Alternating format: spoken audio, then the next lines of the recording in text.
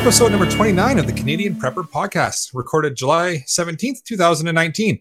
My name is Eric. I'm the host of the show. I'm based in Southern Ontario. I'm a hunter, target shooter, ham radio operator, VE3 EPN, and a computer geek. I got into preparedness when I was working frontline emergency services and witnessed an over-reliance on emergency services during major events such as ice storms, power outages, etc. I started a small preparedness company to help get people prepared and able to look after themselves for at least 72 hours, if not longer. My name is Ian, and I live on a small hobby farm. I'm an outdoor enthusiast, sport shooter, reloader, field officer for the CCFR, and my farm's designated handyman. I'm Alan. My friends and family call me a safety nerd. My background as a first responder has developed a mind for safety for me. I teach first aid, coach my friends and family to be better prepared. I'm a locksmith by trade and have worked in the physical security industry for more than 20 years now. All right. So we've got some time-critical content for you in this episode. We're going to start off with some news articles relating to preparedness in the outdoors. Next, we'll be letting you know how we've improved our preparedness since our last episode. And then we're going to get into the main topic for this episode, wargaming for a 48-hour countdown to shit hit the fan. So let's move into some news articles. The only real news around here is that it is hot. Record-setting temperatures over the last, over today and expected more for tomorrow. It's going to get hot, and it's going to stay hot, and it's going to be muggy, and it's going to be humid. Good reminder to stay super hydrated, replace the electrolytes that you use, avoid caffeine and alcohol, which are both diuretics, will help dehydrate you. Stay out of the sun, keep your clothing loose and light. Your best measure of hydration is actually your urinary output. Dark is bad, absent is worse. So as long as you're peeing, it's good, and the darker it is, the more water you need to drink. Electrolytes, lime juice, or what would you recommend if you're not using Gatorade? I'm assuming just water. Electrolytes. Is the big three are potassium, magnesium, and sodium. My favorite are dissolvable tabs. They don't taste terribly good. I buy them locally at the Mountain Equipment Co-op, but you can get them. I think Canadian Tire sells them. Shoppers Drug Mart does as well. Pedialyte works well. Otherwise, even just taking tablets of potassium, magnesium, and making sure you've got enough sodium in your diet. Usually, the first indicator that you're low on electrolytes is you're starting to cramp. So whether it's in your legs or in your stomach, that's kind of indicator number one. Interesting, yeah. No, that's for sure. I mean, all you got to do is eat a couple tater tots. You're probably good for salt for the next 6 years. But yeah, it's very rare that people become low on sodium. Yeah, especially on modern diets, right? Yeah. I've got a couple news articles. Interestingly enough, not for everybody everybody's not on Canadian gun nuts, but it is a bit of a trend lately. I always like to try and support Canadian manufacturers, but as far as firearms stuff goes, there's been another catastrophic failure of a BCL 102, which is a made-in-Canada, non-restricted 308 semi-auto rifle. Tactical as heck and relatively cheap, but unfortunately, the manufacturer has had an ongoing problem for years and years, even though they changed their name and tried to rejig things with quality control. And so there's actually a well-documented, lots of pictures available, thread on Gun Nuts regarding this, because the guy basically had it explode in his face. And not cool. There's been some charging handles let loose and fly into people's faces, and there's been some other stuff going on. But this is getting to the point where it's almost a safety concern for everybody involved. So if you have a BCL 102, maybe just do a quick inspection, maybe take it to Gunsmith, take a little peek, because, hey, if something like that were to happen when you're not anywhere close to medical services, that could be a larger problem. So I just thought I'd mention that one as well. So you can find that one under, I left the link in the show notes there as well. Next one, wild pigs turning into an ecological disaster. So this is from the CBC near the Ottawa area, but this is actually going all over the prairies now. Wild boars coming up from basically the prairie parts of the states, and they're expanding at a rate of 80,000 square kilometers a year. And these wild boars are digging up farm fields, killing small livestock, basically breaking down fences, and they'll attack humans if injured as well. So this is something to turn into that's becoming more of an awareness item for Canadians, is the fact that wild pigs, nocturnal predators, and basically farm destroyers. And there's probably no season on them yet, is there? In Canada, surprisingly, no, but down the States, it's basically shoot on sight, night hunting allowed, the whole works. People are shooting them from helicopters to try and keep them Yeah. up. But even when shooting from helicopters with semi-autos, with no bag limits, they're still not able to keep it under control. So that should tell you something.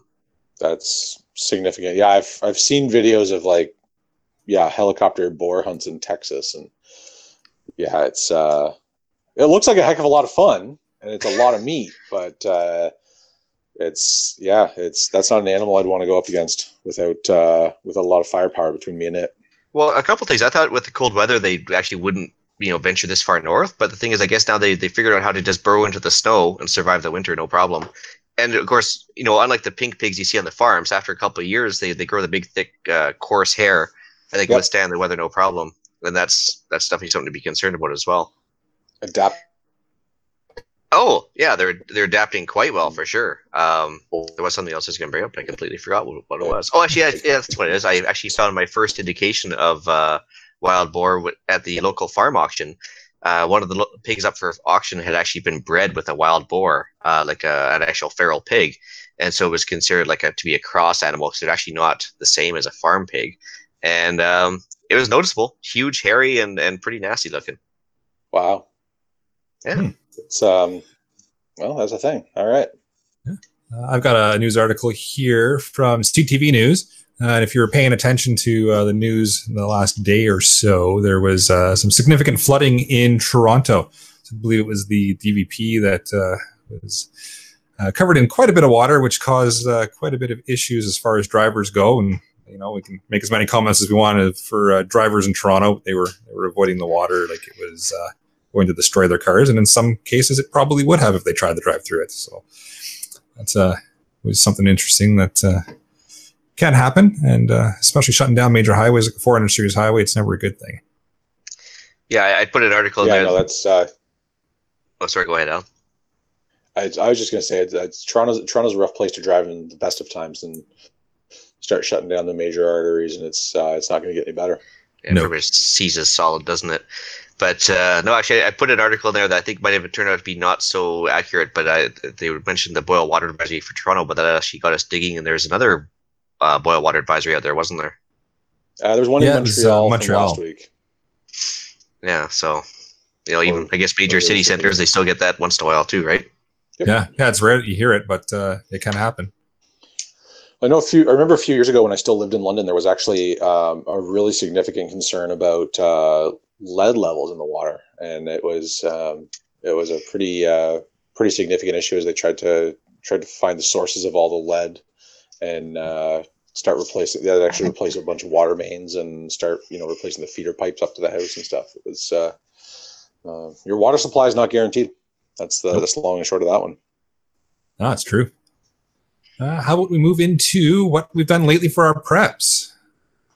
So for myself, I got the first little harvest out of our garden. It's a small little garden in the backyard, little raised garden bed, but got 4 jalapeno peppers out of it. So I'm going to turn that into some hot pepper jelly in a day or so here. And bacon wrapped jalapeno poppers. Oh yes, that could be. Now there's options. Okay, you said bacon. Done. That's what it is.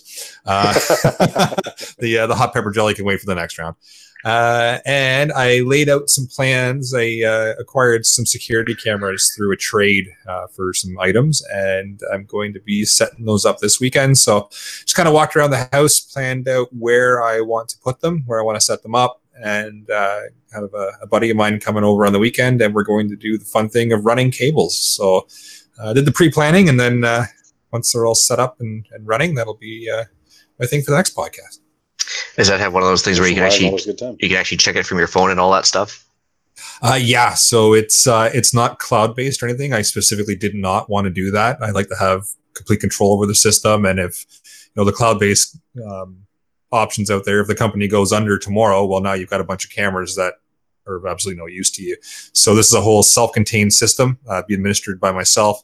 I can access it remotely if I want to set that option up, but I have to do a little bit of finagling with my security setup here for the internet and such in order to get through the firewalls and all that fun stuff. But it is doable, and but I have complete and full control over the system, so it's not farmed out to a third-party cloud service provider.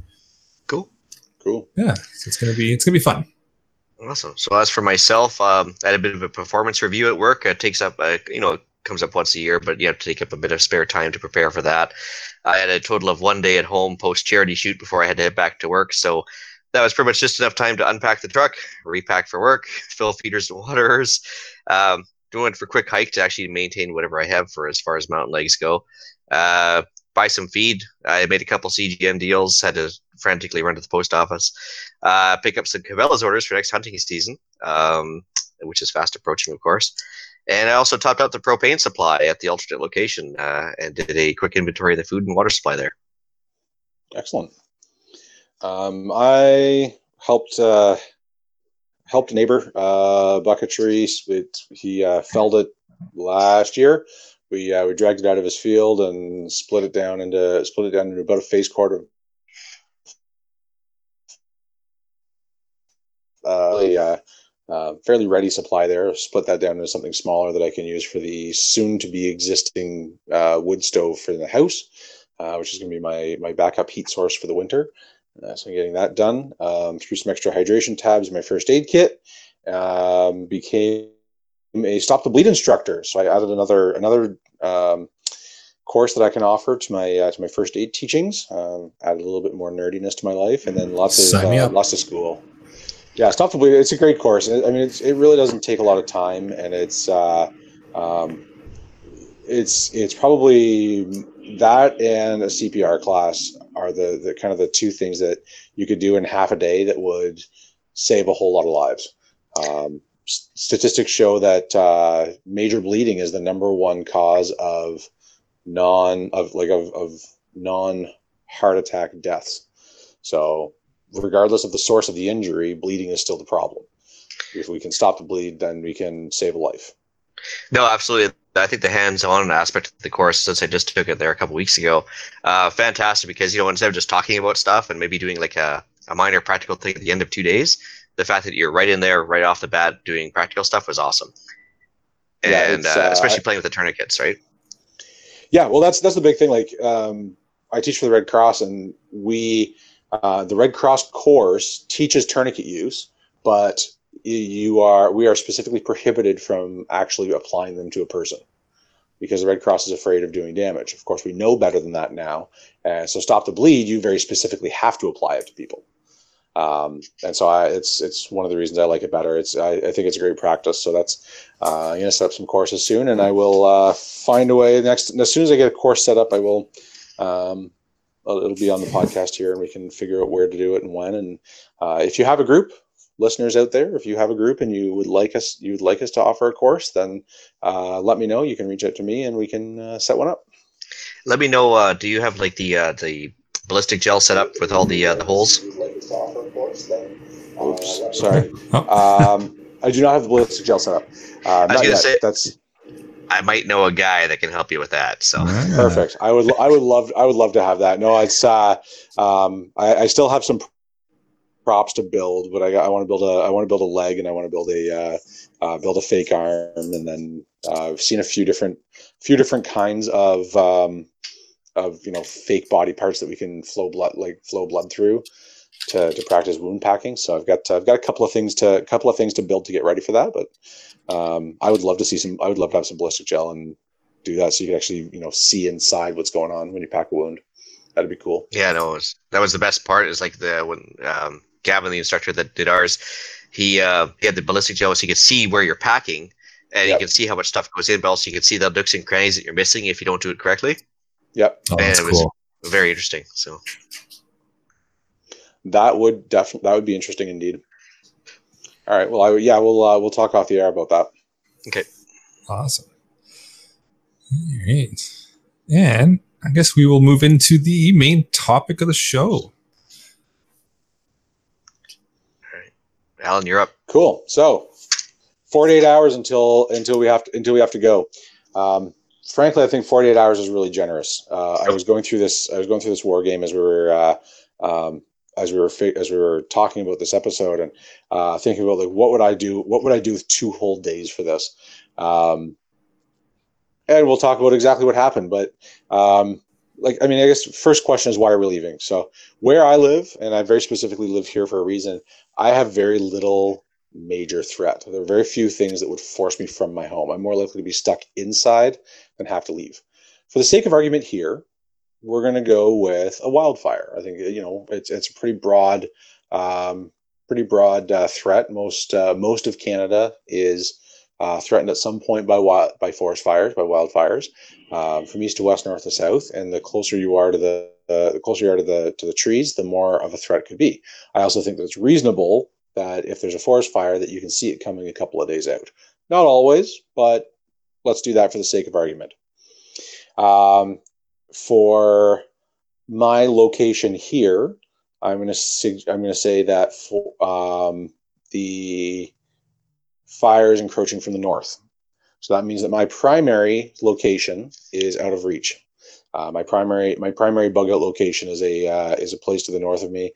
It's about a 2.5 hour drive under ideal circumstances, and that's all well and good unless there's a fire that blocks my path. So for our purposes here, the fire is coming from the north. I cannot get to my primary location. My number one priority is coordinating my family. My kids don't live with me full time, so if they are with their mother in another county, which is to the west and north of me, I got to coordinate getting them to a safe place as well. For our sake of argument here, I've decided that they and I will be going to the same place, and that they're coming along. So we'll count down. Hour 48, the evacuation notice comes in. We'll call that 8 a.m. on the first day. Step one is to assault the local grocery store for as much food and water as I can get my hands on. We're going to assume that there's already a line formed. So I can skip this step because I have an excellent stock here at home already. Even if I have an excellent stock, I think it's a great idea to go and stock up on what you can, where you can, knowing that it could be a while before you get to resupply. So that's item one. Call that an hour, because if it's going to be more than an hour, it's not worth it because I'm already well supplied. Well, especially if the lineup's not moving, right? Like if you're in lineup for a grocery store and nobody's moving forward at all, you're never going to get anything before it's all cleaned out anyway. Exactly, and there's just no point in wasting time if you don't need to. If you don't have a choice, then stay in the line. It's also, and that's admittedly, it's completely selfish that if I don't need it, I'm going to get it anyways. But I don't really care about other people. I care about me and my family. So that's my theory when life goes south real quick. But if I don't need it, I'm not going to waste time on that step. So we'll call that hour 1. 9 a.m. hour 2, or hour 47. We're counting down. Check and make sure all my jerry cans are full. I rotate gasoline fairly regularly, so I'm confident that it's fresh. But now's a good time to double check, right? While I still have access to those resources, all the jerry cans I have without a trailer attached gives me about 3,000 kilometers of fuel if I can't replenish. I would also take this time to go to the bank in town and take out as much cash as the ATM will allow. If things are going poorly, there may be a limit already. There may not be any cash on hand, but most ATMs have about $20,000 on hand if they've been filled with any kind of regularity. And so I should be able to get at least as much as is in my bank account out without too much trouble, as long as I give myself a fair bit of notice. Or also the fact is that some people's cards, which people should check, that their cards only allow them to take out so much per day, right? Mm-hmm. Like there's some people that like their card limits them to $2,000 a day or something. Yeah, my card very specifically has a limit on it. Same with the amount I can spend. So I very specifically put a limit on it that I can only spend $200 at a time. Now, that said, if I need to take out more, I can call my bank and say I need to make a large withdrawal or I need to make a large purchase, and they authorize it. But that way, I figure if I lose my card, or if my wallet is stolen, my loss is limited. Yes, I would still get that all back, right? Insurance has its thing, but that still affects my cash on hand. I also have a separate bank account that is not linked to my card, so I keep the money that I conceivably am going to spend in a few days in the account that's attached to my card, but I keep everything else in a non-attached account, so that even if my card does go missing, and even if somebody does know know enough about my life that they can get access to that, or they can convince the bank to override my limits, then they're still only limited to, I'm not losing all of my money. I'm not losing access to all my money. So that's, kind of an aside there. So that's hour 47. Hour 46, 10 a.m., the local liquor store opens. And I go in and get 5 small bottles of whiskey, 5 cases of beer, specifically as barter items. I remember reading years and years ago at in a National Geographic, Popular Mechanics magazine. They interviewed a couple of guys that stuck around in a neighborhood in Galveston, Texas during one of the hurricanes. I don't remember which one. And what that guy said, it was one of those things that just resonated with me. Everybody evacuated. There were about 5 families that stayed around, 5 houses that stayed around.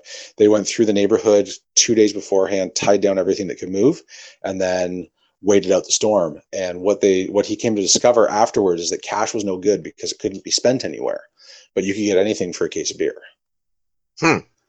So it was just one of those things that resonated with me. I read that and I apologize that I didn't look up the reference to that, but it was one of those things that I remember from years and years and years ago reading I'm sure it was a Popular Mechanics, and it just kind of stuck with me that, like, cash is good until it doesn't buy anything, and then you need something else. And what do people always want? People always want a beer, especially when it's a hot day like today.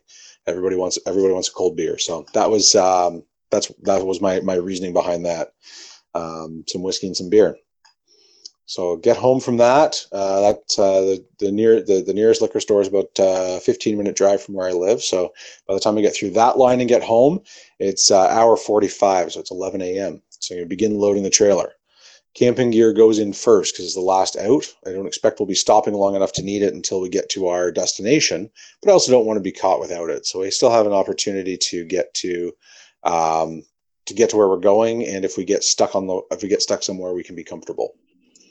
Guns and ammo go in next, which, with the exception of the traveler that will ride in the car with us. Again, I don't want to be stuck without it, but I don't anticipate needing an arsenal in the car as we go.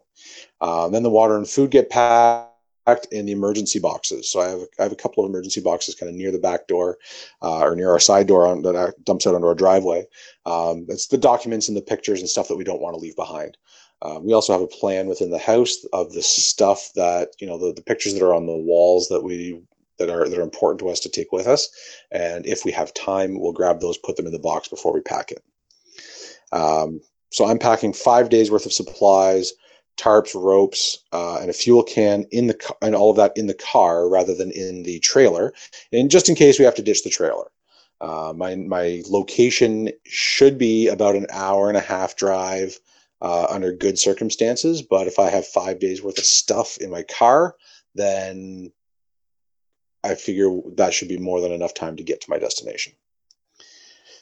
So that jerry can will get me about 650 kilometers. That's more than enough to get me to where I'm going. So that's a few hours worth of work. So that brings us down to hour 36, which is 8 p.m. the first day. So we're about 12 hours in. I can see the glow from the oncoming fire. Right. That's a reality. I've been in places where there've been forest fires, and it's a long ways off, but you can see it. Checked in with my destination. I know there are people there already. It's a friendly place. It's down near a big lake, so it's they're there in the summer because it's cooler than being in the city. Check with them, make sure they're okay, see what supplies they need. Crank up the radio and check for news on traffic updates. All the news reports are saying that the main highways are jammed and grocery stores have been gutted.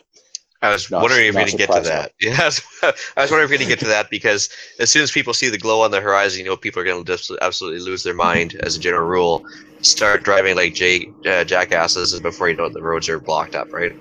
Absolutely, things are going a little too smooth there. So we see that. Yeah, so now I know. I know I have to cross 2 major highways to get there. I also have to cross a river. So there are a whole bunch of pinch points that I have to deal with between me and my destination, and I know that at least those major highways are jammed. So I got to stick to the back roads.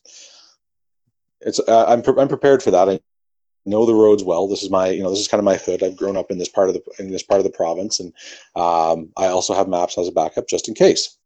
News is also telling me that the military is standing up in the nearby city to help with the evacuation.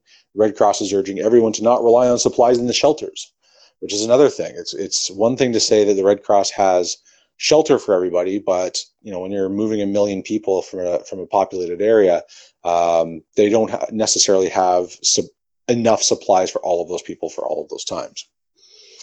So that is evening one. So basically, fires have begun. So you're basically saying the government showed up and they're here to help, right? Yeah, that's that's the second biggest lie ever, right? Yeah, because that's the thing. Government, I'm here to help you. So yeah, there are about 1 million people that have been displaced by this, and so that and supply lines have been challenged too. That's another, it's another thing, right? If the highways are jammed, then all those trucks full of food are not arriving at grocery stores. They're not arriving at shelters. Most grocery stores, under best case, have 3 days worth of food on hand. And if a truck doesn't show up, they run out. So if the trucks can't get to the grocery stores to refill, we're all in a world of hurt unless we're prepared for it. Well, the gas stations especially too. Like the truck doesn't refill the gas station almost daily. Some places, a couple times a day. Then there's no gas in the gas station either. And that's on normal use. Absolutely. Yeah, and that's under normal use, right? So if where I live, the 401 is our big transport hub, and if you're not on the 401, you're on one of a couple of two lanes that are windy and long and slow, and also going to get jammed up real quick. So that's one of the big concerns is not necessarily the direct threat from the fire, which is of course a threat, but it's also the disruption of the supplies. So the fire is affecting. This fire would be theoretically affecting our natural water supply, power distribution, and natural gas. So the primary lines have all been shut down, which strains resources from the other lines. Where we are, we pull water from both Lake Huron and Lake Erie. So if the Lake Huron line shuts down, Lake Erie has to pump up. But it's a smaller line, and makes it more difficult to keep to maintain water pressure. There's a major highway connecting the city to the west, which is the 401, and when it gets closed because of a collision, all the evacuation has moved east towards Toronto. So that is my scenario at evening one. I know I have about hour and a half, 2 hours under normal circumstances, but there are. So I called my alternate location at the end of night one to check and make sure the roads are still open, and as far as we can tell, everything is still there. And if say the phone lines get jammed up or whatever, you got a text option or anything else to get a hold of them? Yeah, I mean, text still usually go through, and the Bugger location has shortwave radio, and soon enough I will have shortwave radio here as well. So that's that would be the secondary communication plan. Cool. The third communication plan is a pair of cans and a really, really, really long string, but that requires us getting there first. So that's our plan C. Cool. So 10 p.m. the first night, everything that's left in the house is replaceable. If it burns down, it burns down. Not much more I can do except sack out for as much unrestful sleep as we can. Me knowing who I am, that's gonna go until about 3 o'clock in the morning, and can't sleep. So do what I do best to go out and double check everything. The smoke from the oncoming fire makes it very difficult to see in the dark. So there's no sense in trying to drive at night, compounding the risk. We've still got some time, but it's back roads around here aren't lit very well, so there's no street lights. No street lights and smoke makes for a bad combination. 6 a.m. comes around. That's kind of daybreak around here. You can see clearly, or as clearly as you can, through the smoke. Now's the time to empty the contents of the fridge and the freezers into coolers and put them in the car, not the trailer. So fire extension. So take the ladder, limb all the trees near the house. You can protect the house. You go up. They should be falling. Whatever does happen should fall away from the house, not towards it. My house is covered is brick with aluminum siding over it. It's an old house that's been renovated a couple of times. So with the aluminum siding and the brick, it should have fairly decent protection. But if it burns, it burns. Yeah, just stuff, right? Smoke's getting. It's just stuff, right? The things that can't be replaced. The pictures, they're safe. The rest of the stuff is just stuff, and I can live without it. So the smoke's getting thicker. Pretty much guaranteed that the field behind us is going to go up. So I've got about 200 acres of cornfield and brush behind me. The way the fire is spreading in, this is a problem. I can see that that's going to go. It's behind me, to the west of me, and the winds almost always come from the west around here. Sorry, just gotta change that part of my note real quick. There we are. So the embers the embers from that field going up are going to be pushed directly onto the back of the house. So the biggest thing for me is that my deck is likely to burn if anything happens. So put the sprinkler on the back deck, turn it on so that it's soaking everything at the back of the house, because that's the biggest threat. Roof might go up, but I need a new roof anyway, so whatever. 7 a.m. So we're now hour 25 from the danger being in my yard. There's nothing more to wait for. So the longer we wait, the harder it's going to be to get across my pinch points.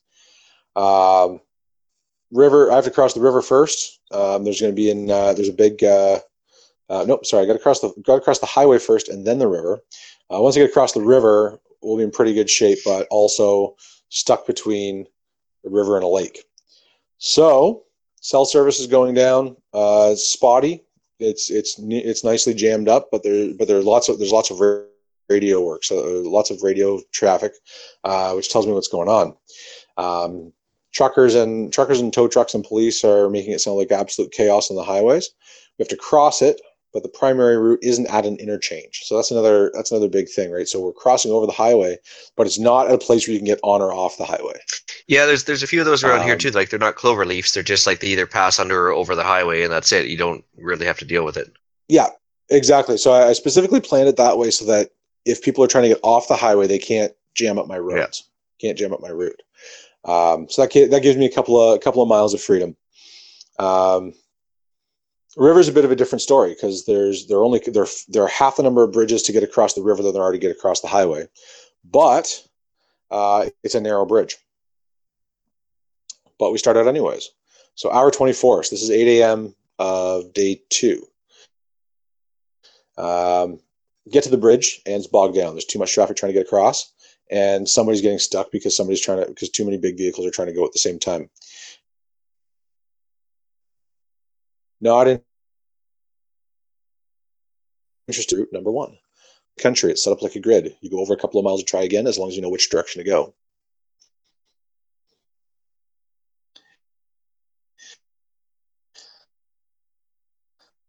Distance from the fire, or 20, we were at the direction and the river between us.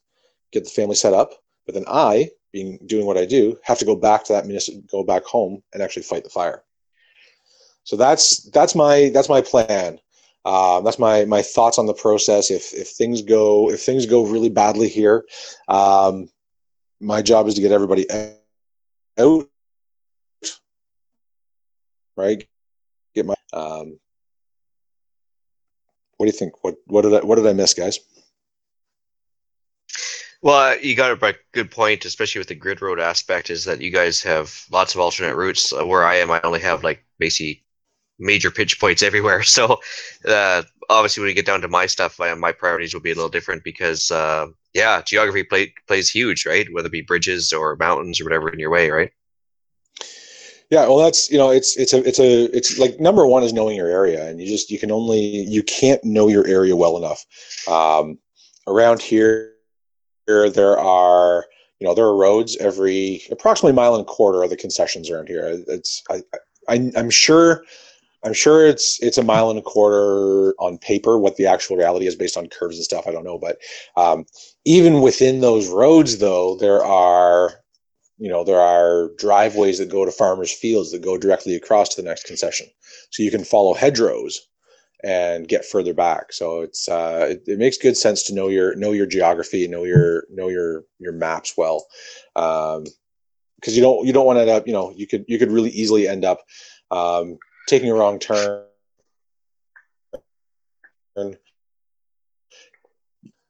if you've got to get over the highway or across a river. And is your like, as far as alternate routes go, do you have it on paper maps? Do you have it on like a GPS, or like how is your primary setup?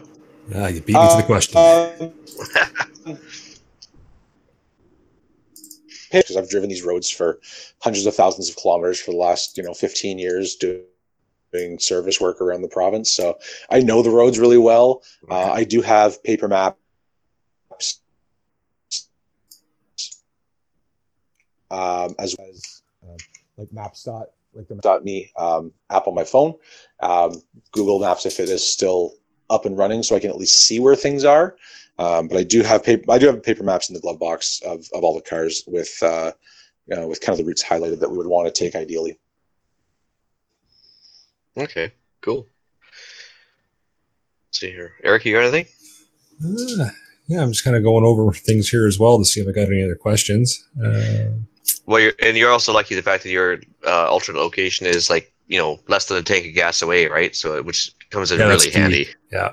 Well, that's very specifically on purpose. I mean, it was something that I was watching. What was that, National Geographic's Doomsday Preppers? Yeah, and that was one of the things they kept hitting on over and over again. Every time they interviewed these preppers, were like, it's cool that your bug out location is 17,000 miles and completely safe, but if you are if you don't have the fuel on board to get there, you're kind of out of luck.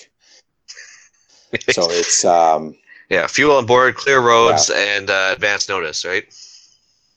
Yeah, so that's like and it's not my only bug out location. It's just kind of you don't want to drive clear across the country if you only have to go a couple of miles. Yeah, maybe I missed the nearest safe haven.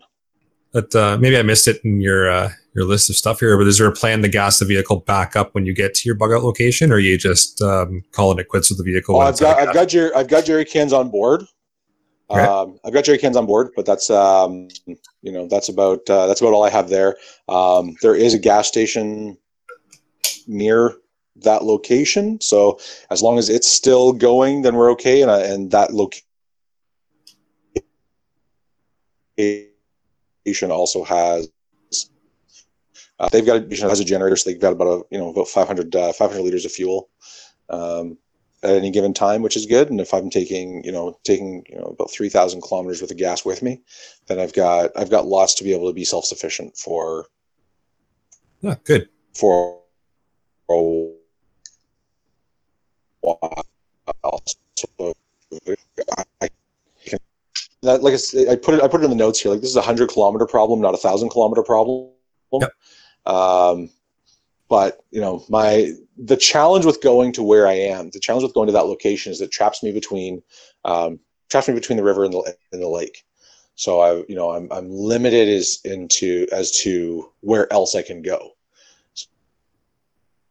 So if my threat is coming from the west, which it usually would be if it's a weather related issue, it's west to east, I could be stuck there, which could be a problem because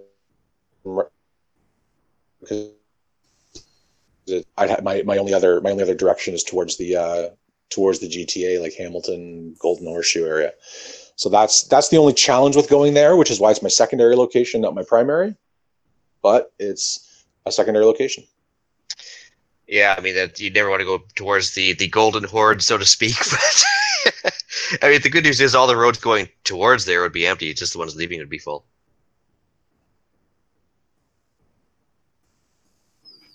Evacuating in my little scenario.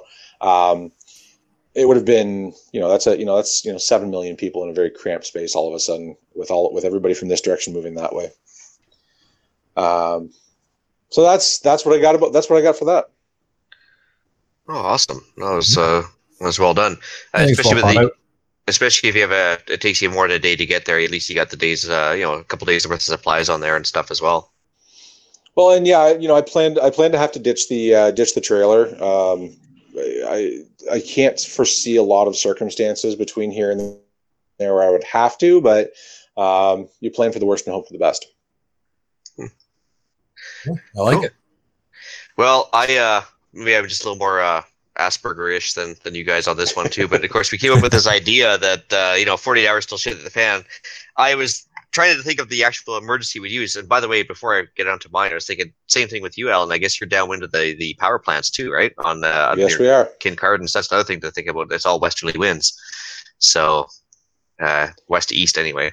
Yeah, west. Yeah, it's all west to east, and that's so that is a challenge. So we're kind of downwind, and that's one of the reasons that I specifically mentioned that cell phone and power would be spotty, because if there's if that fires between that power plant and us, then we're in trouble. Yeah.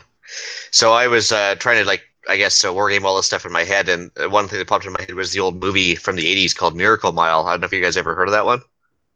No, I can't say as I have. Not familiar. Okay, so it's interesting. It's got like Molly Ringwald and a bunch of other like 80s stars in it. It's actually kind of funny. But what happens is this guy is just walking along a part of Los Angeles. He gets a phone call from a payphone, and it's a guy in a nuclear silo saying, "Hey, we just launched the missiles. Holy crap, you got to find shelter." And he goes, "Who is this?" He goes, "Oh, this isn't Bob. Oh, sorry, never mind. Wrong number." And he hangs up. Right? The guy's like, "Oh, that's odd." And so he actually turns out he gets advance notice of a nuclear strike inbound, and so he's the only guy in LA that knows it's coming. And he goes into this restaurant and basically says, "Guys, I just got this weird phone call. It's it says the nuclear strike's coming, and we're all gonna die soon if we don't get out of LA." And it just so happens that you'll recognize her in the movie, but it's this one lady's like, "Well, I work for the Department of Defense. Stand by." And she makes a phone call, and she gets a serious look on her face, and she's like, "I gotta go." and then so of course it snowballs from there, right? So this guy is the only guy that knows it's coming, and of course he decides to tell his girlfriend, and so on and so on. And before you know it, you can see the slow breakdown in society as other people start to get the news. And so actually that's kind of the way I was going. So more of a services never coming back in 48 hours, but yeah, obviously less notice than that. So I guess number one question for us in my situation is like right off the bat, depending on the emergencies, should I stay or should I go? Apologies to the clash, but if I stay, there will be trouble, all that stuff. If I go, there will be double. None of that. All right. I got it. So anyways, if you have warning, you probably know what's, yeah. If you have warning, you probably know what's coming. So whether it be a forest fire or that, inbound strike or whatever, does everybody else know is, I guess, the first question, because basically you can either expect a slow degradation of services available, or is it going to be a sudden stop? So for myself is right off the bat, if I need to get out of there because of the multiple choke points where I am, and literally there's one highway in and out with geographical constraints in the way that you cannot literally, if that highway jams up, you're not going anywhere. So if I need to go right now. And basically that's going to be with little to no notice. So that's my number one problem. So if I'm going, I need to have like a Scottish style gathering of the clans at either my location or the other location, in which case I need to start making some phone calls, texts, radio calls, whatever. Anybody that I want at that, either my location or the alternate location, I need to get a hold of them and make sure we have agreed on alternate communications. So that's actually kind of my priority right off the bat is where and when and how we're going to get hold of each other. So that's I guess number one priority for me more than anything else at all. If I have time to do a self-assessment, basically with the location, we can figure out what we're short on. So once we go to that alternate location, or if I'm staying put, from then on, I guess that location needs to remain, I'll use the term guarded, but basically just trying to prevent theft or trying to prevent somebody else from moving in and taking your stuff. Mm-hmm. So that's number one. Location, making sure the location is stable or secure.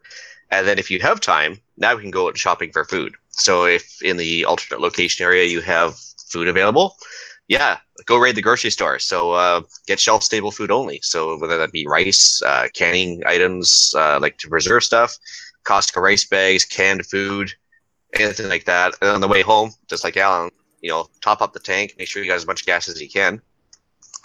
But one thing that comes into play as well, like I think Alan touched on it as well, but security considerations for that last food run. Because if the panic starts and you're out at the grocery store and people start fighting over the food, do you want to sit there and go and get into a fist fight over that last grocery cart full of rice? Nope, not worth the effort.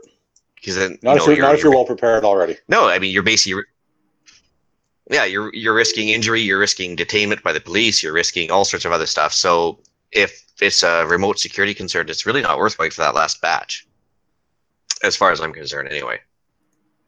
Yeah, no, I agree. Yeah, agreed. Definitely not worth it. Yeah, and cash, depending on the situation, cash is great, like Alan said, until somebody's not willing to take it. So as long as somebody's stupid enough to take my cash, I'll get as much as I can and use it. But then that's when bartering is going to come into play as well, right? So basically, due to the fact that I basically stopped drinking many years ago now, it seems on a regular basis, I've got a collection of booze I can use for barter, so I don't need to stop at the liquor store per se, but I want to make sure you have barter items with me if I'm leaving as well. So we might have to go in the vehicle if we're leaving my place.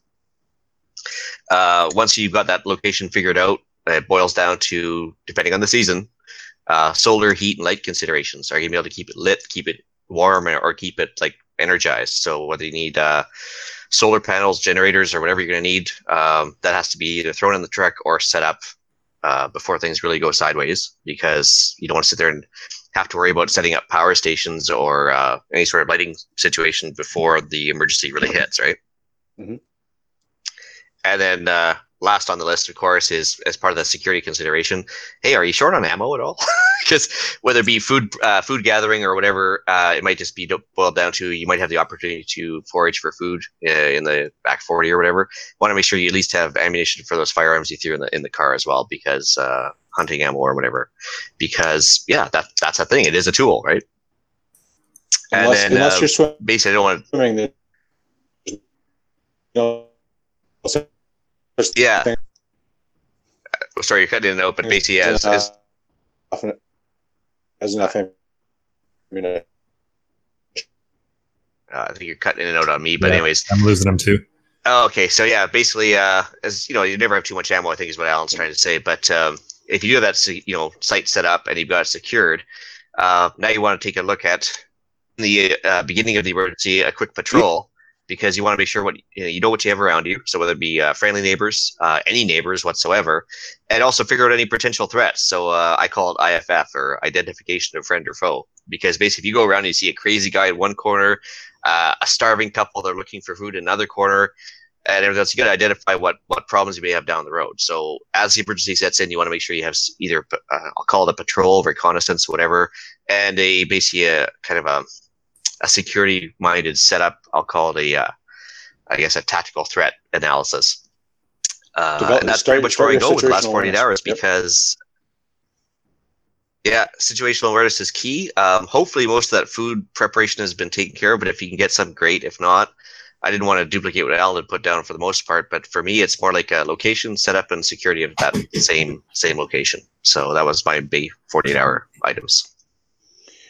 Well, I think the big difference between you, Ian, and me is where we live. I mean, where I live is farm country, and I'm on a grid of roads, and I have a lot of options. Where you live is a lot more rural, and I mean, you're on an island, right? Like there's theoretically no escape there. Yeah, it's kind of like Escape from New York.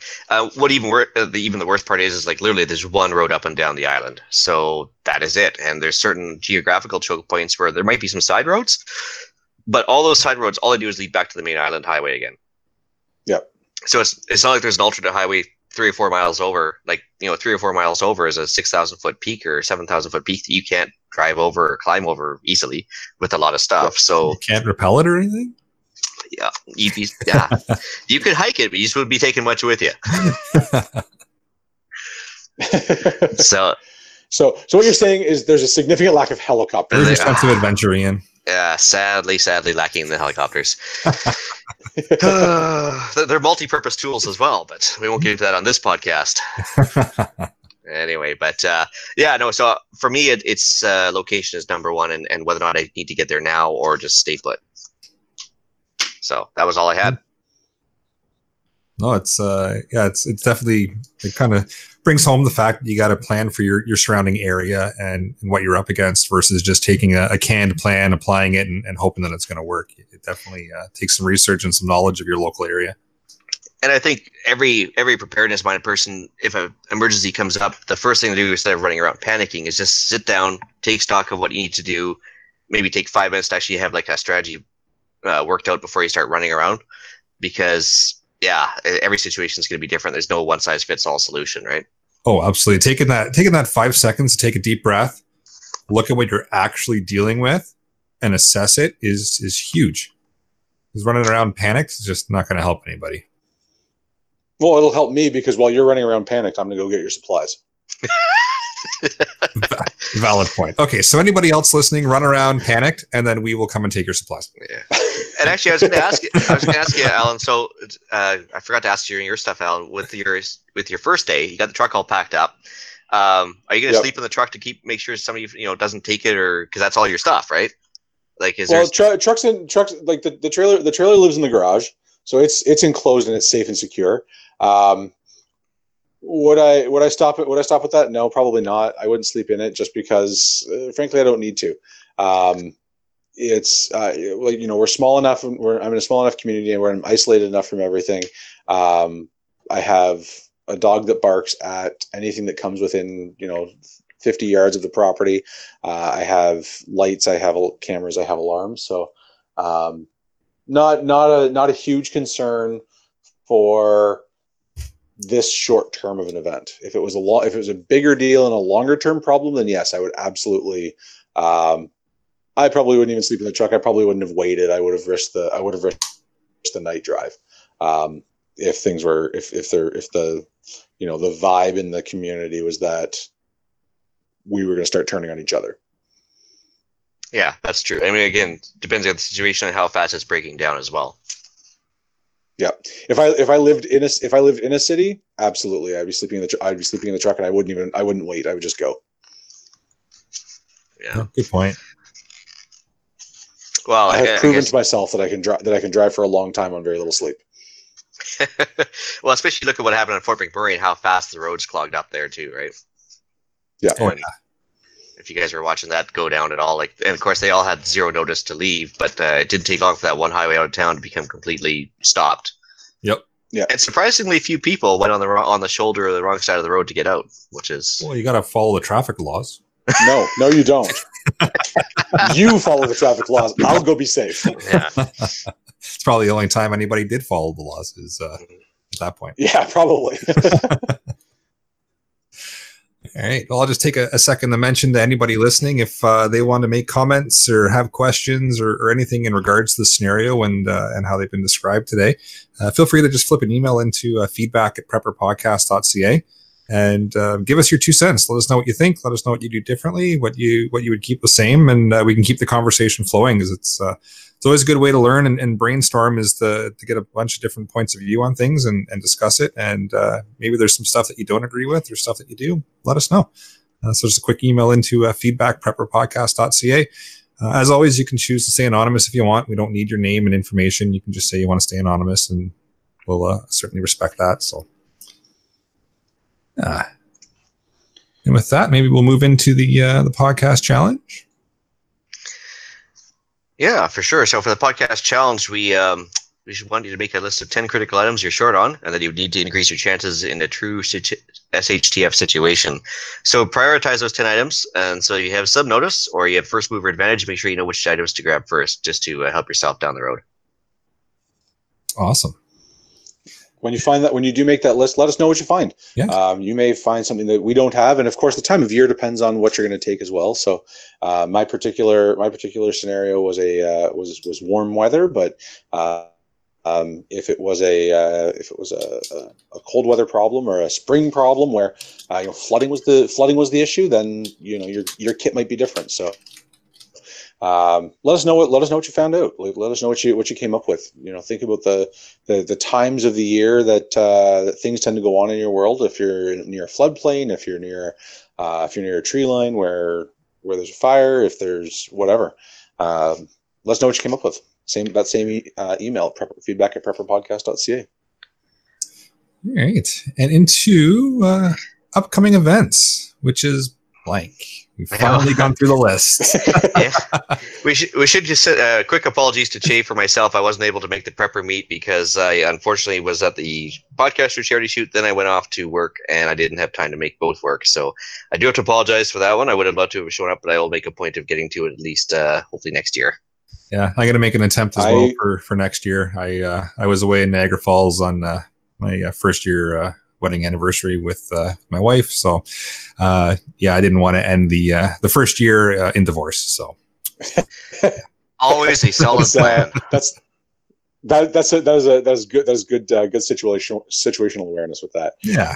I also didn't make it. I was in training, so we've been talking about this for 4 or 5 months now, and then none of us actually showed up. So that is a wrong that we will correct for next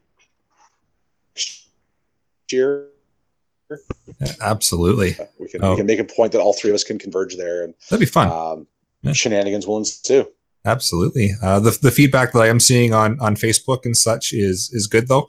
Many people attended. Everybody seems to be having a good time and had lots and lots of good things to say about it. So it is it's getting bigger, it's getting larger, and more people are showing up, but everybody's having a good time. So I would still like to get Che on to talk about what happened, like what the event was all about and what people took away from it. So maybe we can reach out to him and schedule that for not next episode, but maybe the episode after. We can talk it out and see what happens. Yeah, I have to meet up with him just to get the radios back that I loaned to him for the event. So I'll get those back from him, have a beer with him and chat, and I'll float the idea that he come on an episode and see if he's willing to come on and tell us about it. I'm sure he would. I don't see why he wouldn't. So it's like having the cool kids over. Yeah. Cool. We'll move on to some shout outs. I will shout out to my darling daughter if she's still listening at this point. Go to bed, darling. She's a big fan of the show. She watches it live on YouTube. I see there are a few viewers, so that might be her. And we'll talk about this more in the morning. All right, so I've got a quick shout out to Alexander Novikov. I know I did one to him a while ago, around I think episode 2 or 3. He is a graphic designer that's looked after the logo for the podcast. He has made us a nice little animated banner as well for our Facebook page and for the header of the YouTube page. So he's made that up for us. He also made some edits to the logo so they look a lot cleaner, a lot crisper on Facebook and YouTube. So before they were kind of a little off-centered and they weren't 100% showing everything. So he modified those and got them up to spec and made us that nice header for both the YouTube and Facebook. So much appreciated. He put a lot of work into it and dealt with me sending him all kinds of changes and modifications and edits that we wanted. And he did it without even flinching. So much appreciated. And I think it looks pretty good. So yeah, it was awesome. Thank you so much. Yeah. So I got one for the traveling prepper. He just sent me a cool link. Page. Oh yeah, well we're going to mention that as well. But so I got one for shout out for the traveling prepper. He sent me a cool link to the video I listed below here, basically on how to make cordage from a pop bottle. Oh. So he turns a 2-liter pop bottle into like usable like cordage for making forts or whatever have you. Oh, cool. Yeah. And funny enough, when I was on the East Coast last weekend with I was on the East Coast with my daughter on the weekend, and we actually watched. I don't think it was this video specifically, but another video. And she was doing that with water bottles all weekend, turning them into cordage and then tying stuff up with it. So that was pretty cool. Yeah. And then you mentioned it here. Cool. That was great. Awesome. Yeah, so we'll move into email and iTunes reviews. So for iTunes reviews, we are up to 27 5-star reviews. Go us. We've got still that one little guy at 4-star, but don't worry about that little guy. Well, you're still worried about us. No. It's there. Who are you trying to convince to not be worried about this? Is it you or me? Well, now you guys are gonna razz me about it too, eh? Oh well, that's fine. Yes, we'll keep that little guy there. We do have another written review as well. So it's by Rob797. It's from June 24th. And I like the way this one starts out. I find the host to be a very pleasant fellow. I like it. And it's very informative with lots of good discussions. I would definitely recommend this podcast to friends. So appreciate the feedback there, Rob797. Much appreciated. And yeah, thanks, Rob. We appreciate you listening. Everything we've got there for reviews. I've got an email from Daryl, and Daryl says, "Howdy, been listening to your podcast the last while. If you're looking for some added opinion on the technical side of things, send me a line. I'm a master electrician working extensively in maintenance and computer programming for the oil field Northern Alberta.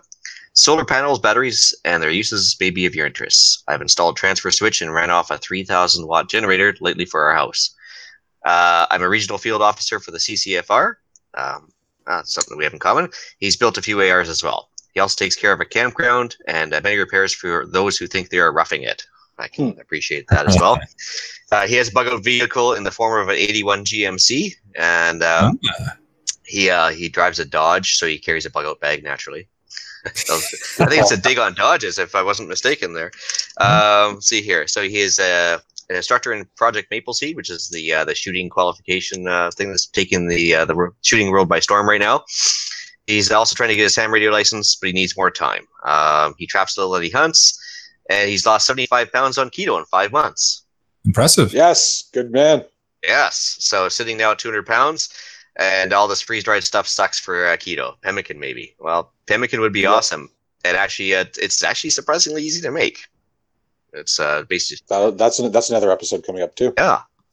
In regards to your podcast, any chance of having it any other day than Wednesday night? I've been trying to watch live, but Wednesdays don't work. Don't just do it for me though. And then on a Thursday. He mentioned, and here we are on a Thursday. So he does mention about Stitcher or Podbean, and he figures iTunes is communist. Well, I can't argue with that. And he says, drop me a line or look me up on Facebook. And if you want to meet him on YouTube, that's I don't think I'm giving any OPSEC with his last name there. But anyways, his name on YouTube is Yep, That's Me 001. So patiently waiting for the collapse, Daryl. You can also find this on Spotify. So that's another option there, Daryl. That's true. And I think YouTube or I think iTunes, when they pick it up, a lot of other different apps will feed off of that feed. Because that's the only one that I Castbox is one that I use, and that's that basically anything from iTunes will feed through Castbox, and that way you don't have to use iTunes directly. Is that CAST, like Castbox? Yes, CAST box. Okay. I think he mentioned he's an Android user too, right? Yep, so am I. So I know on my Android phone, I there's just a basic podcast app that was on it. I didn't install it; it just came with the phone. Yep. I haven't done anything specifically with submitting the podcast. I just put it on Podbean, and then iTunes picks it up, picks up the feed. But it appeared on that app too. So there's a little podcast app on Android that picks it up right away. So you can check that out as well if since you're not an iPhone person or an Apple guy. So. Yeah, but thanks for the feedback, Daryl, and we definitely want to talk about that 81 GMC. That's pretty cool. I'm picturing the 18 van. Is that just me? Talk about the opposite of gray man theory. A big license plate that says 18. Driven by a black guy, a big black man with all sorts of chains around his neck and built like a brick shit house. And sorry, I shouldn't swear, but anyway, it's like hardly gray man theory at least at that point. Things really, really go south, though. Would you not want B.A. Baracus by your side? Oh, I totally would, especially with the mohawk that this extra badass. That's what BA stood for, was badass, right? Yeah, exactly. Or was it bad attitude? I can't remember. One of the two, yeah. Anyway, that's all I had for there. All right. Well, with that, I will bring episode number 29 of the Canadian Prepper Podcast to an end. You can find the podcast on iTunes, Podbean, Spotify, or your favorite podcast app. Please help us out. Take a few minutes, submit a review. It helps other people find us. You can also find us at prepperpodcast.ca. And of course, we are now recently new on Facebook. So you can check us out there. Yay. Alan. Oh, that's me. Right. Haha, cute. We record these shows live on YouTube chats. If you want an early peek at the shows, please subscribe to our YouTube channel, which is Canadian Prepper Podcast. Click the notifications tab. That alerts you when we are going live. If you want to find me directly, you can get me on Instagram at PPSWO. You can reach Ian directly by emailing me at theislandretreat@gmail.com. You can also find me giving me my 2 cents worth on Canadian Patriot Podcast, also available on iTunes and YouTube. There you can find us exposing more government waste, squirreling off on the odd firearms-related banter, and generally drowning our sorrows online versus at the local watering hole. I believe our listenership is almost equal to theirs now, correct? One could even say it's exceeding at this point. Ooh. All right, so please check out Rapid Survival at rapidsurvival.com. You can get me there in the live chat while you're buying some prepper gear. You can also email me at feedback@prepperpodcast.ca, while of course still purchasing your favorite prepper gear. So thanks for joining us, and tune in for the next episode. We're going to talk about tools for the apocalypse. So until next time, be prepared, stay safe, and keep learning.